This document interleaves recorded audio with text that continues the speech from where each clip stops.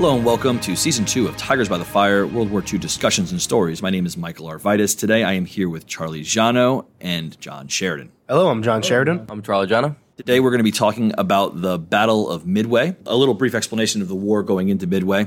Obviously, we're in 1942. The war has not gone well for the United States. After the bombing of Pearl Harbor, the U.S. lost battles at Wake Island, Battle of the Philippines. They lost Guam. And so the United States has been in a virtual retreat ever since then. About a month before Midway, the U.S. had a stalemate/victory at the Battle of the Coral Sea. The Battle of the Midway, as Charlie and John will tell you, is one of the turning points in the war and looked at as one of the main catalysts. So I'm going to let them kind of start us off. Yeah, the Battle of Midway was honestly one of the most decisive points in the War of the Pacific because it changed the Japanese's offensive military doctrine to more of a defensive one that we'd see later in the war. And while it was a victory for the United States, a lot of people think it was, oh, the United States won, hurrah, everybody, everything is good. But as we'll talk about later in our podcast, there was many attacks that were sent out by United States forces that were just complete failure. So it was more than just we won. The battle itself is, obviously it's one of the most famous battles of the war. It's one of the ones that's in every U.S. history textbook. They've made multiple movies about it.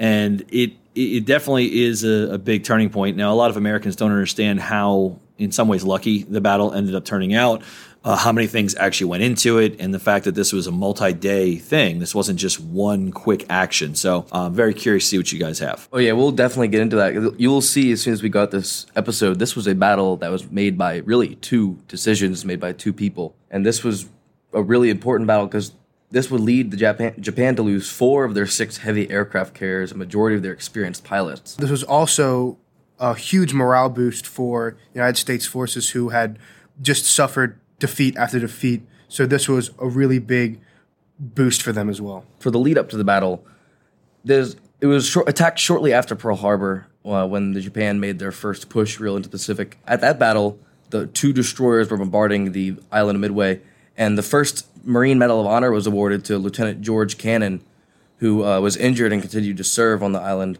But nothing really happened to the island after that, and so later, once we get into May and June, Admiral Yamamoto started to plan his attack. And while he planned, he had a carrier force led by Nagumo. It consisted of 2 light aircraft carriers, 2 seaplane carriers, 7 battleships, 15 cruisers, 42 destroyers, and 10 submarines. This was a very, very large battle. This was known as the Japanese Mobile Force. So the plan overall was to first destroy the U.S. fleet, if there was any. They hoped for a surprise, and then actually attack and invade the island. Yeah, they certainly tried to get as much surprise. That's why they used so much code and everything, but eventually, as we all know, we were able to decipher that and find out where the battle was going. So one of the things to kind of piggyback on what you guys are saying, the Battle of Midway for the Japanese, and Yamamoto kind of has a couple different theories. One, he knows that if the war lasts for more than a year or so, Japan's likelihood of winning that war decrease exponentially. So the hope with Midway is to knock out the Pacific Fleet of the United States. And while the island of Midway is the attack, it's simply just a refueling depot. It's really to knock out that fleet and then possibly pressure Hawaii and to sue for peace. The idea that the Japanese are kind of going foolhardy is incorrect, right? They want to end the war, and they think this is the easiest way to end the war. Now, the U.S., on the same token, knows they're going to attack, as you guys are about to talk about with the intelligence stuff. Yeah, so the Japanese plan was actually also to add on to adding the pressure for Pearl Harbor was to actually use the airports on the island to help with any attacks with attacking Pearl Harbor and Hawaii. So the way they found out Midway was going to be attacked was the U.S. started to send unencrypted transmissions about problems on the islands, and they kept seeing the Japanese use AF as the attack designation. So they finally, one of their transmissions was that Midway was out of water, and they intercepted a transmission. The Japanese said AF has a water problem. And to your point, the intelligence part of this is extremely important. The idea that they would look at these transmissions, and the U.S. is in the process of breaking the Japanese code, and they've done a good job of it, but intelligence is very spotty at best, and so the admirals needed, not an absolute, but they needed a really good reason to move the fleet, because they're going to be putting the U.S. fleet in danger. If they're wrong about the attack, the U.S. fleet could be caught completely off guard, or Hawaii is left open for a Japanese attack. So there are some risks in this. So, yeah, they definitely decrypt the code. The AF is going to give it away with the water shortage at Midway. And after that deciphering of the code was found out, Nimitz scraped together 3 aircraft carriers, the Hornet, Enterprise, and Yorktown, and it was supported by 8 cruisers and 18 destroyers. And this will move us into the battle, which started on the morning of June 3rd. The thing interesting about these aircraft carriers, too, is that they had been damaged, and one of them literally is just pulled out of repair for this battle. And so it's a very rapid process because you had the Coral Sea where we had severe damage to multiple carriers. So it's definitely he used the right terminology. He kind of pulls together 3 carriers for this offensive. Yeah, the Japanese actually thought the Yorktown was sunk. They thought it didn't even get away from the battle. So for the battle itself, on the June 3rd in the morning, scout planes spot the Japanese fleet, but that was only a portion of it. They mistook it for the whole fleet. Around noon, B-17s were sent out to bomb. These were land-based aircraft, and that was an advantage the Americans had at the battle, was their land-based aircraft. Yeah, and later at 9:15, we get the first and what seems like the only one for a while, the first hit on a target, which was a tanker hit by a torpedo from a PBY Catalina. And that's going to be one of the only hits and damage to the fleet we have for a while. We have a couple of fleets that go out to try and sink anything, but it's all just no hits, no hits, no hits. So yeah, the next morning, Marine fighters decided to engage a Japanese counterattack of bombers and fighters, and this starts the trend of high casualties of around 50%. The actual battle of the Japanese on the island goes pretty well. They only lose a little bit of planes, but they leave the airfield intact for later use. Like I said earlier, they were going to use it to attack Pearl Harbor, and this actually led to an advantage for the Americans during the battle itself. During the first wave of the U.S. planes, they reached the Akagi, which is one of the Japanese aircraft carriers. And like I said, we sent all these planes, but there was no successful hits on any targets whatsoever. So Nagumo prepared for a second attack on the island because he didn't have intelligence that the U.S. carriers were close by. He thought that all the planes that he's seen so far were from the island. So he replaces his torpedoes with bombs, and just as this happens, Japanese scouts report the U.S. ships. He instantly cancels the rearmament plan, but now the carrier decks are covered in fueled-up aircraft and loose bombs. This would be an extreme fire hazard, and this was one of those decisions I mentioned earlier, where this is the one of the 2 decisions that really decided the outcome of this battle. And I think hindsight's always 20/20. In the moment, it does seem like the right decision because they're not expecting the U.S. to find the location of their fleet. And they don't think that the U.S. can mount an offensive relevant enough for them to have squads in the air. And the next day at 7:55 a.m., we sent another group of planes, 16 Douglas dive bombers, as they tried to attack the other aircraft carrier, the Soryu, and they scored no hits. Another thing with these planes is a majority of all these pilots are extremely underexperienced. They haven't seen any sort of combat in comparing to the Japanese pilots who had just come off of a major conflict with China. So we are already at that disadvantage, not to mention our planes are also outdated. And then after that, B-17s from Midway attacked, but they don't do much. And it's followed by SB-2Us, another form of dive bombers. And again, they don't score any hits. The most important decision of the battle comes when Nagumo has all of his planes recovered to refuel after the attacks on the island. He brings them all back, and this would allow the U.S. carrier planes that were currently out on patrol to kind of draw the AA fire towards them, which would open the skies over for an attack which would come later by Wade McCluskey's dive bomb. U.S. carriers came under command of Rear Admirals Spruance and Fletcher. Spruance launched planes at a distance they could not return from with fuel, but he sent them out in hopes of catching the Japanese off guard. He did this because before the actual battle, America did a couple of mock battles between their carriers, and they found that a carrier that got planes up and found the other carrier first and got the first attack off usually won. So he was gambling with these sending up these planes without enough fuel that he could hopefully knock out the enemy's carrier fleet before they could touch them. When doing this, He also knew that the unreliable comms between Midway and carriers led to many planes never even seeing a glimpse of any sort of Japanese carriers or fleet or anything like that. To the point that you guys are saying, I feel like most Americans and most people don't realize is that, one, the Pacific Ocean is massive. And the idea that you're just going to know where these aircraft carriers are, they're miles and miles apart from each other. And so that's what makes the naval battles of World War II so different than those of World War I or previous engagements. Ships don't ever see each other in this. And so you're talking about sending up planes, hoping the intelligence is right, which it was in this case, almost to the minute, to the mile, but that they're going to get a little lucky, as you guys are about to talk about. So around 9:20 a.m., one of the first squadrons that would actually find the enemy aircraft carriers and start to try to get some hits in was 15 TBD torpedo bombers. They had again tried to attack the Soryu, and this was one of the first squadrons that, again, it was a failure, and only one survivor actually came back, and he didn't even fly back. He was found and floating around the Pacific Ocean. It was George Gay.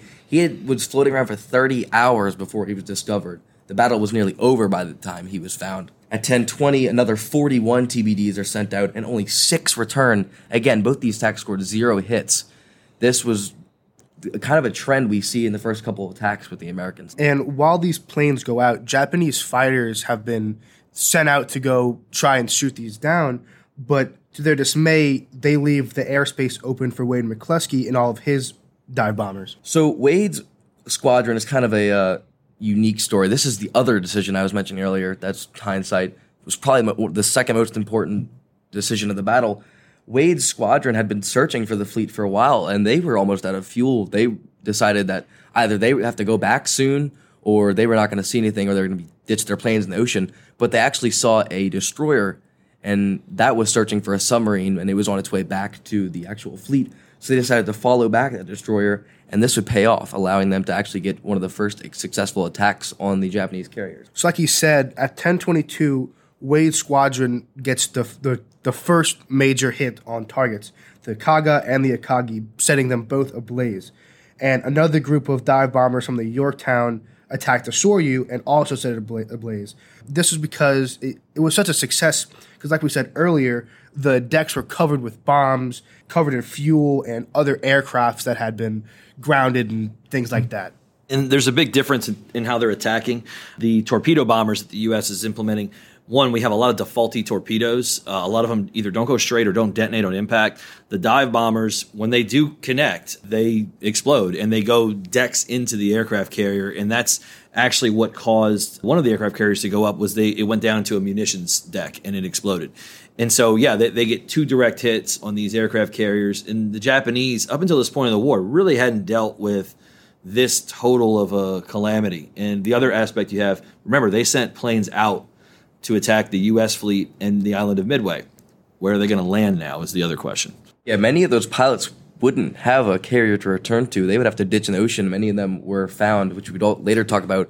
A lot of them gave up vital intelligence, used later in the battle. But that was kind of the 3 minutes that decided the Pacific, you could say, because those 3 carriers right and then were just attacked, and they were pretty much out of commission at that point, because the Japanese also had uncovered wooden decks for all their aircraft carriers, which also helped with the spreading of fire on their decks. Yeah, the Japanese design, right, those wooden decks, they really did kind of go up in flames. And to your point, I mean, there's also another thing. Yeah, the U.S. is going to lose the Yorktown during this, but does that really impact the U.S. in the big scheme of the war? Not really. Japan can't replace these carriers as quickly as the U.S. is going to be able to replace them. It also is going to eliminate that aura of invincibility that Yamamoto had created for the Japanese Navy. So at the other side of the war, in the Japanese, at 10:50, Yamaguchi takes command from Hiryu, while Nagumo gets to a new capital ship and prepares the planes for a counterattack. While this is going on, the Japanese dive bombers were able to, what seems like, get the final blow in the Yorktown after coming out of dry dock and that quick little repair.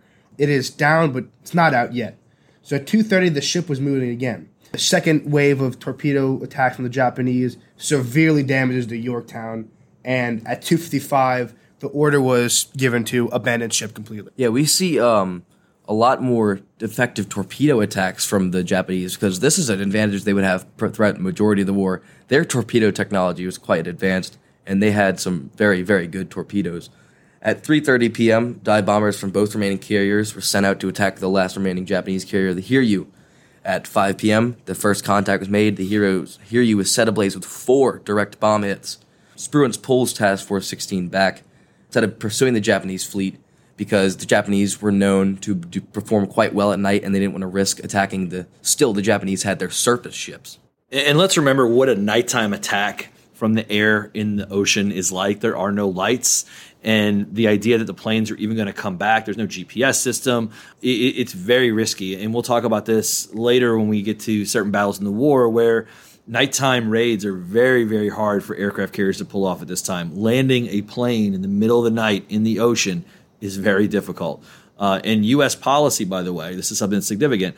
Carriers cannot have lights on at night because they don't want to give away positions to submarines. And so that's another issue that they deal with. So they try to not do too many night operations. Another thing, just to kind of piggyback off what you were saying and how it was dangerous with no lights and anything like that. Also, like I had said earlier, we have so many inexperienced pilots to where some of them can't even land with bombs still intact on their plane. Like if you hit the carrier too hard, bombs could come off and they're sliding across the deck. So mixed with darkness and not being able to see, it's just a recipe for disaster. So as Task Force 16 is leaving, Task Force 17 falls behind, but they leave behind the USS Hughes, a destroyer, to guard the Yorktown during the recovery effort. So the next day, the Japanese are kind of reeling from the battle. The Akagi and the Hiryu were scuttled after kind of burning the entire night. Yamaguchi went down with his ship following the Japanese honor code, but this stripped the Japanese of an excellent flag officer, which would kind of cost them later on. The next day, dive bombers claimed the Japanese cruiser Mikuma and damaged Mogami. This was kind of like the last stick at the Japanese while the Americans were retreating. But during the recovery efforts for the Yorktown, a Japanese sub slipped into the protective ring of ships that were guarding it and destroyed it and the Hanman. And on June 7th, at 5 a.m., the Yorktown finally slipped under the waves. You know, to your point, Yamaguchi going down with his ship, what also happened is some of his officers decided to do it too. And so the Japanese lose a decent amount of their officer corps in this battle, their naval officer corps, which you can't replace. I mean, these are highly experienced, highly trained naval officers. And Yamamoto, not to spoil the end, but I mean, Yamamoto is only going to be alive for about another year after this because he's going to get a plane shot down in another intelligence success by the United States in 1943. So now after the battle is kind of what seems to be over, we can talk about the significance and really what all happened. And while we did have lots of missed targets, more, killed than returning, you can see that Japan loses 320 planes and around 3,000 personnel, and the U.S. only loses 150 aircraft and 317 personnel. So when you think about all those failures, you can see that it really wasn't in vain because in the end, we severely, just completely took them under, nowhere near the amount of planes and personnel lost on the U.S. side. So what this did is it eliminated Japan's ability to be an offensive force in the Pacific against the United States. And so from this point in the war, while Japan will wage a couple of offensives, especially in the Philippine Sea, they are more or less incapable of attacking the U.S. outside of their major sphere. And so this is going to be that turning point like you guys are talking about. Yeah, that added on to the fact that the Japanese 3,000 personnel, that was a majority of their experienced pilots, ground crew for their aircrafts, and seamen. I mean, that was lots of personnel to lose in one battle. And as Coach Ravati said earlier, they couldn't replace the 4 aircraft carriers that they lost because just the manufacturing wasn't there for it. This really did turn the entire Pacific battle from that offensive mindset to just a grueling, slow, defensive battle just for the rest of the war. To your point, these are also the aircraft carriers that conducted Pearl Harbor. And so from a morale standpoint in the United States, if you don't think that was on every newspaper in the country, and we more or less claim that every pilot involved in Pearl Harbor was dead at this point or captured, which wasn't completely true, but they're more or less all out of commission at this point. Yeah, so after this is all said and done, it massively turned the tide in the Pacific. Like you said, the Japanese can no longer be on the offensive standpoint. They're more of stand your ground, do whatever you can. And on top of that, Japanese prisoners reveal vital intel on their naval power and positions, and they now have to they're forced to abandon all further plans in the Pacific, and they're really left with nothing but survival at that point. And I don't think, I don't want to get the wrong opinion. Like, the war is by no means over at this point. It just, when you look at it from a historical perspective, this is kind of a turning point. For the United States, it starts a new phase in the war, right? It's that hard road back, that push across the Pacific. And as we'll talk about in class, guys, the island hopping campaign. And this is going to lead directly to the Battle of Guadalcanal, which is starting at the end of the summer. But as we'll see in that, the Japanese Navy is still there because they defeat the U.S. Navy in a major battle at Guadalcanal. And so this is by no means over. But to your point, you're completely right. It stops the major offensives that Japan had been planning for 1942. At this point, they are now going to be waging a defensive war. Now, do they think they can win that war? Yeah, they think they can kind of bleed us down until we can't do it anymore. And that's going to be the strategy. And their Navy is going to try and rebuild slowly but surely. But as we know, the U.S. Navy is going to outproduce them tenfold. To add on to that, later in the war, as more Japanese officers would be captured and everything, one of the officers was being flown back to one of our installments or whatever, or one of our bases for questioning. And we flew over one of our fleets, and he said, even with that fleet, he knew they were going to lose the war, and they told him that's not even the entire thing. 10 minutes later, they saw another fleet that was just as big, if not bigger. Yeah, and that goes to the point. By the end of 1943, the United States Navy is just so incredibly large, bigger than pretty much every other Navy in the world combined at the time. And by the end of the war, it is. So those are definitely big factors. Now, I'm going to ask you guys a couple of little questions midway. What do you guys think is the most significant decision that is made at Midway? So we'll go with that one. Charlie had talked about it earlier in one of the split-second decisions like we talked about in class. I think by far the best decision that was made was not turning back and continuing to look for that fleet and following that cruiser back to its main fleet. Because without that, then who knows if we would have found it in the later times. Yeah, McCluskey's decision, I think, is really a good one. The movie that came out about 2 years ago, I guess, 3 years ago now, Midway really highlights that a lot as being the kind of big catalyst for this. So I think that's a good one. Now, let me get your thoughts on this. So 6 months before Midway, you had the largest intelligence failure in U.S. history at the time, which was Pearl Harbor. Midway, you could argue, is probably one of the most successful intelligence runs that we have in the entire war. What are your thoughts on that? I think the Americans realized their mistake with Pearl Harbor, and they realized what precautions they had to take and what they had to do to secure their defenses and their personnel. So I think they really stepped up the intel side of the war and decided that they actually needed to pay attention to Japanese transmissions. And in one of the books we're reading in class, it mentions how they didn't even know where the Japanese fleet was for the 2 weeks leading up to Pearl Harbor. It could have been at the entrance to the harbor, and they wouldn't even have known. That just goes into the idea that the Americans weren't ready initially for the intel side of the war, but they really stepped up their game for Midway. And there was a lack of trust between the general naval personnel, like your hierarchy admirals, and even your administrative officials. There was a lack of trust with them and the intelligence side of things because it was something they did not understand. And the other thing is obviously this battle, along with Coral Sea, and this goes to my next question, how did these battles signify a change in the way navies would fight each other in the future? These two battles kind of killed the idea of the battleship being the king of the ocean. Before this, and in World War I, the battleship was seen as, the ultimate naval weapon. And as we saw in Pearl Harbor, a lot of people thought no plane could sink a battleship, but we definitely saw that a plane can sink a battleship at Pearl Harbor. This kind of set the tone for the rest of the battle and for the world's naval doctrine was that aircraft carriers were kind of the pinnacle of naval warfare because it allowed you to have so much versatility in a battle from the air but also from the ground with its escorts and everything. Even today, aircraft carriers have a certain mystique to them, I think. There's a little bit of awe when you get to go on. There's these giant floating military bases. So it was a very good observation. Do you guys have any closing thoughts on this? The Midway was a very important battle in the Pacific, and just we wanted to make sure everybody knew that, and just to see that not everything was so cut and dry with war that, yes, we won the battle, but at the beginning of the battle, we didn't look like we were going to win. We kept losing squadron after squadron after squadron, but we turned it around with Wade and McCluskey.